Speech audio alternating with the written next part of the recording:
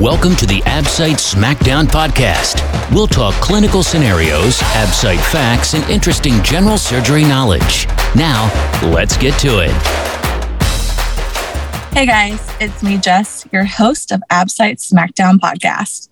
With me, Dr. Colton Lee and Dr. David Cashmere. So good to see you guys. How are you? I'm doing great. How are you guys? I feel like I haven't seen you for a while, but I know you were in our last podcast. I guess I'm missing you from lack of contact. I don't know, all the big breaks. I've been all over the place. I've been in Vegas. Now I'm back in McAllen, Texas. So I feel like I've just been crisscrossing the country. Yeah. What is the time zone difference between those two? That has to really kick your butt a little bit. It's Pacific versus Central. So it's nice. Whenever I get up at 4 a.m. now, all my friends in Vegas are going to be asleep for another 4 to 6 hours. Convenient. Really nice. I feel like I'd be evil and just be texting people like, hey, what's up? Whenever I'm on Eastern time, I have to remember all my friends in Cali, how really late it is. You have to wait till after lunch to send them a message. Dr. K, how are you? Where in the world are you today? Things are good. I'm on East Coast time. I'm in Cincinnati. And so far, so good. I'm always on Central time, unless I just cross the border. Here in Florida, it's so close between Central and Eastern. So what we really want to talk about today, guys, I know you've seen the last couple episodes where we're talking about all the big changes, everyone matching into their programs, everything going on. So match is over. We've talked about the different routes, but now what happens next? And so we just want to touch on a little bit about if you knew then what you know now, because hindsight is 2020, what would you have done differently going into your surgical residency? The AbSite Smackdown podcast is going live. Reserve your seat for our upcoming live AbSite review conference. Can't travel? On call? No problem. This online conference is recorded so you can catch up anytime. Reserve your spot by visiting us at absitesmackdown.com and selecting latest news for more information. Well, Jessica, it's a big topic. I'll say that the whole reason I started putting together AbSite Smackdown and going through the books, getting the other surgeons involved, was really for this reason. And that's because looking back on it, I wished I had more preparatory stuff before I got blindsided by the first AbSite. It was stuff that maybe I should have known looking back. I'm not sure how I didn't because it seems so straightforward now. But I would just say that I wanted to ensure resident staff had the best prep for that and had some insider knowledge of what was coming down the pike. So really for me, all of this, and as usual, I appreciate you guys doing all the stuff you do for it and helping make it real. Really, all of this was for that reason. These are things I wish I knew before I ever started my first day. So that's just AbSite stuff, but that's the first thing that comes to mind, right? Because that's what we're doing here on the podcast for AbSite Smackdown. Yeah, but also for you to say maybe you should have known, I think that a lot of people, obviously you're so focused, it's tunnel vision on just getting through med school, getting into a program. And so maybe sometimes you focus so much on that, you're not really thinking about all the things that happen in residency. So it's pretty fresh for you, Dr. Lee, young and over there. So can you tell us a little bit about your experience and what now, because you're, still in your residency, what you know now being more of a senior resident from the beginning coming in? Yeah, I've been trying to hide my evil smile over here. I feel like I should pull out a roll of paper and just unroll it onto the floor. Very dramatic. I would say that I'm a first-generation physician, first-generation surgeon, and so I had no idea what GME or medical education looked like before I actually went through it myself. So everything was fresh. I will say, going back, the thing that has helped me the most over the last 4.5 years has been finding a mentor or mentors. The AbSite Smackdown podcast. Visit the Smackdown at absitesmackdown.com. To make sure that they can give you advice, give you pointers, and give you good feedback, honest feedback, not just feedback that, everything's great. You want someone who is going to actually tell you, what you're doing right, what you're doing wrong. One of the best pieces of advice I got when I was a prelim was that one of my upper levels, who's still my best friend to the day, she's like, people say you complain a lot. And no one had told me that. And so you want people that give you advice like that. So I can kind of redirect my energy and recognize some of your own faults. Nobody's going to be perfect on the journey. And there's so many different aspects, which I could give you advice on, but that's the biggest. So tough love, because sometimes we lack insight, right? Yeah. Did you have a mentor, Dr. K? Nope. You're just busy mentoring everyone now.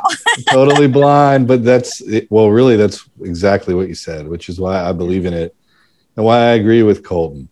You need someone who's walked down the path before. Like Colton, I'm a first timer, the first generation in my family to be a physician and also a surgeon. And, like I said earlier, I wonder, looking back on it, how did I not know what was coming? I mean, I knew I did fourth year rotations. I saw what residents did. I kind of interacted with attendings and saw kind of what they did. How did I not know not only that the AB site was coming, but all the different things? To this day, and as a maybe first year resident, I kind of got a sense of what the qualifying versus certifying exams were. Qualifying exam written, certifying exam oral boards we take. But sometimes even to this day, I have to think about it. Okay, wait, written boards, that's the qualifying exam. And what I mean by that is that's now. After years of doing it, I have to think about it sometimes to get the term straight. Back then, I had zero shot. And like Colton said, really the reason why I think to a large degree is I did not have a mentor. I think we should actively seek out mentors. I think having programs in place that promote mentorship are really key. So I completely agree with Colton. If I knew then what I know now, things sure would have been different. That's for sure. I mean, that's one of the things I like about this podcast and about this book and all the things we do. We have so many doctors on our team and residents. Everyone's answering questions and helping, especially when we do the conferences. Like, we just have it open for questions and help. And, just being able to help anyone a little bit, like just maybe things they haven't thought of, it makes me feel good about the job that we do. So, yeah, I mean, like you always say a lot, and why I keep participating and spending the time so much on this is because a lot of what you all do is free. You give away pretty much a daily fact on all the different social media posts that keeps it in front of myself and colleagues for all the facts.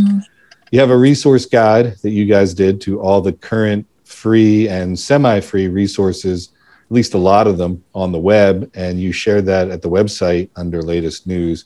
And the fact that you guys keep doing that and you kind of stay true to the vision of that, that's why I keep spending the time to kind of, help out with the podcast as much as I can, et cetera, because that is super helpful.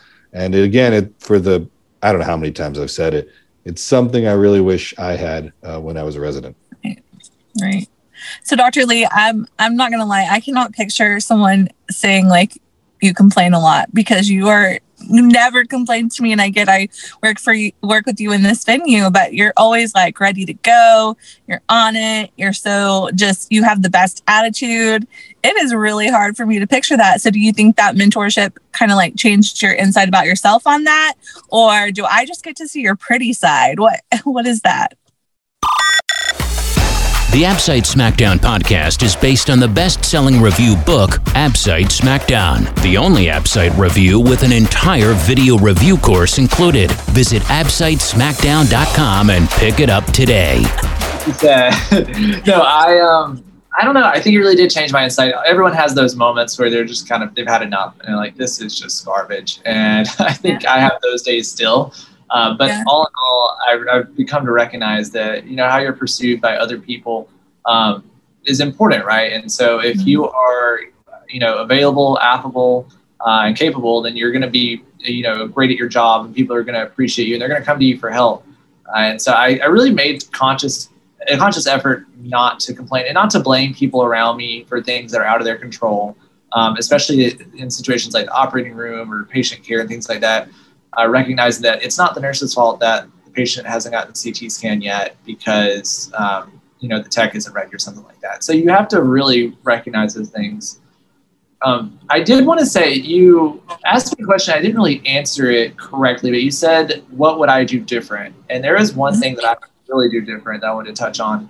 And that is that start building better habits earlier. And that's something you can do before you start residency or before you start medical school. Things like making your bed before you get up in the morning and, being more efficient about the way you study, getting up and going for a run, treating yourself well, eating well, just small things in your day that can build a foundation to make you more successful. Right. I think we've talked about that a lot, especially one of the blogs I did where it was how self-care and how you align your day and your living space makes a huge difference in just studying and learning and your overall attitude, and like how it's really helpful, especially when you are studying for the ABSITE, for example, having kind of like a plan in a special space and it's set up correctly, which is pleasing and makes you feel good. All those things, like your daily habits, set you up for success or they drain you. And if you put everything in line to make you feel good and push you, then you're not going to feel as drained when those hard things hit you, right? Exactly. It helps build your resilience. And I don't know, Dr. K may have some habits like that he's mastered in his years as a sensei. Yeah. I do now, guys, but I didn't then. Really not at all. I was kind of the take on it. Just kind of give yourself over to it, ride the wave. And that was how I did it. I don't know that was as effective. I think having better habits, focusing on things where you can, like sleep hygiene, all the stuff that's talked about, adds years to your practice once you've finished residency. But that was not my experience. Mine was routinely doing micro sleeps, driving behind being behind the wheel, kind of feeling the rumble strip and wondering, boy, how did I get over kind of to the side of the road here? Or, oh, I guess that light's been green for a while. I should be going. It was fairly routine and is very dangerous. And I would say the focus now on somewhat sleep hygiene and some of these different things is key. I do want to be careful because sometimes resilience almost makes it as if some of the challenges are owing to a failure of the doctor. The doctor's not resilient enough. The resident colleague is not resilient enough.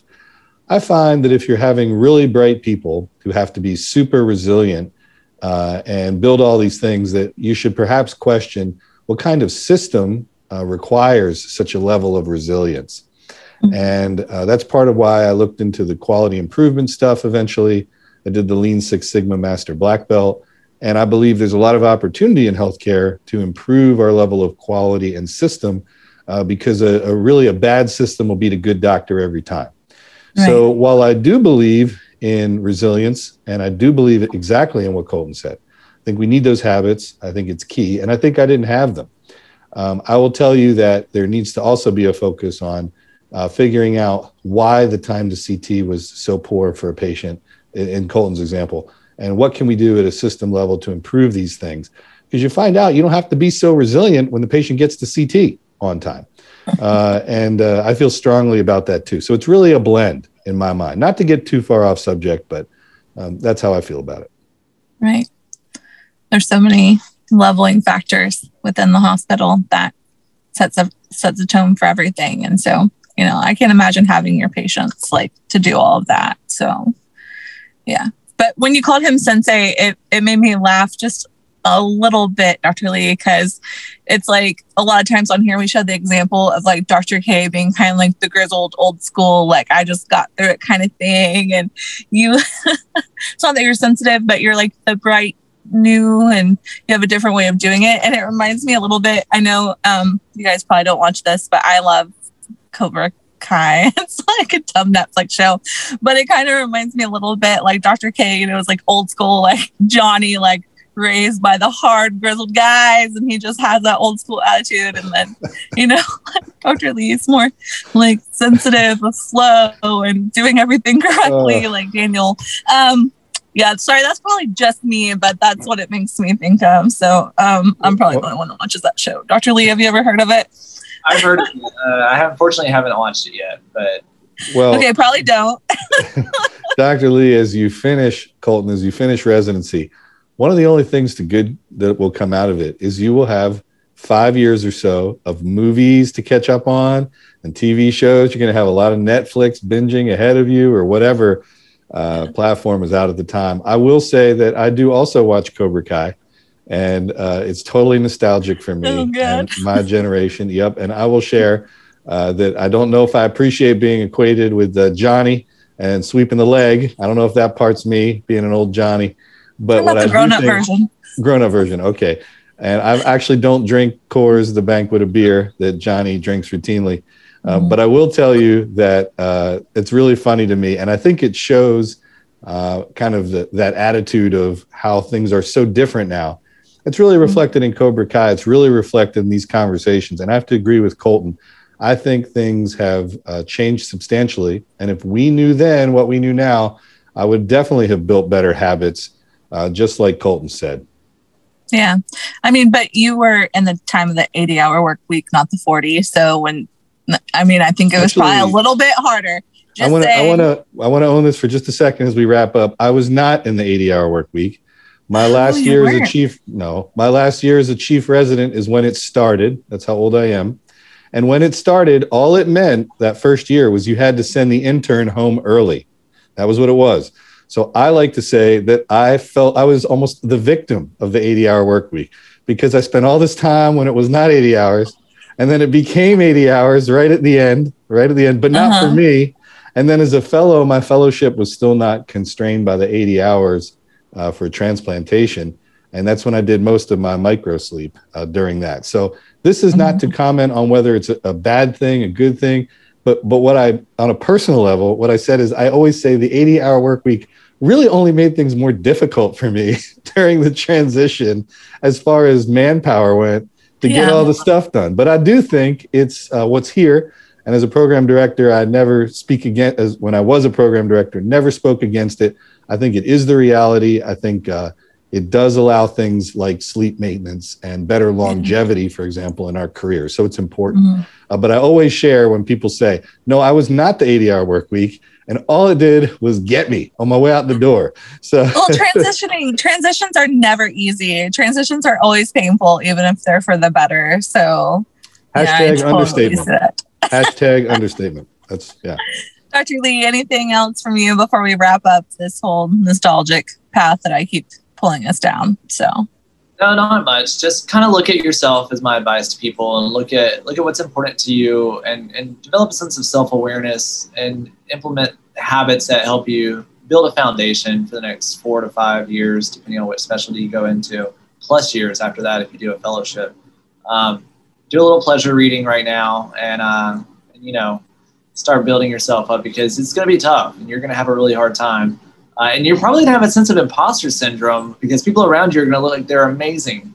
But you all did the work to get there, and you're just as good as the guy next to you. So just try and be the best version of yourself you can be. Right. Maybe find that person you think's amazing and, make them your mentor like you did. Well, awesome, guys. Thanks so much for being on. And, I think this was an awesome thing to talk about. And, pretty soon we're going to get really focused back on the app site because, like Dr. Lee says, he wishes he would have started early. So we're going to help you with that. We're going to be the thing that pushes you to start early, start thinking about it, to start studying. Like, we're here for you. Yeah. So, all right, guys. Well, thank you so much. And don't forget, hashtag AppSiteSmackdown. Get more AppSite content in your daily routine. Visit us on Instagram at daily.appsite.fact, on Facebook at AppSite Smackdown, or LinkedIn at AppSite Smackdown. And you can catch the podcast on iTunes, Spotify, Stitcher, or any place you listen to your favorites. Don't forget our YouTube channel, AppSite Smackdown.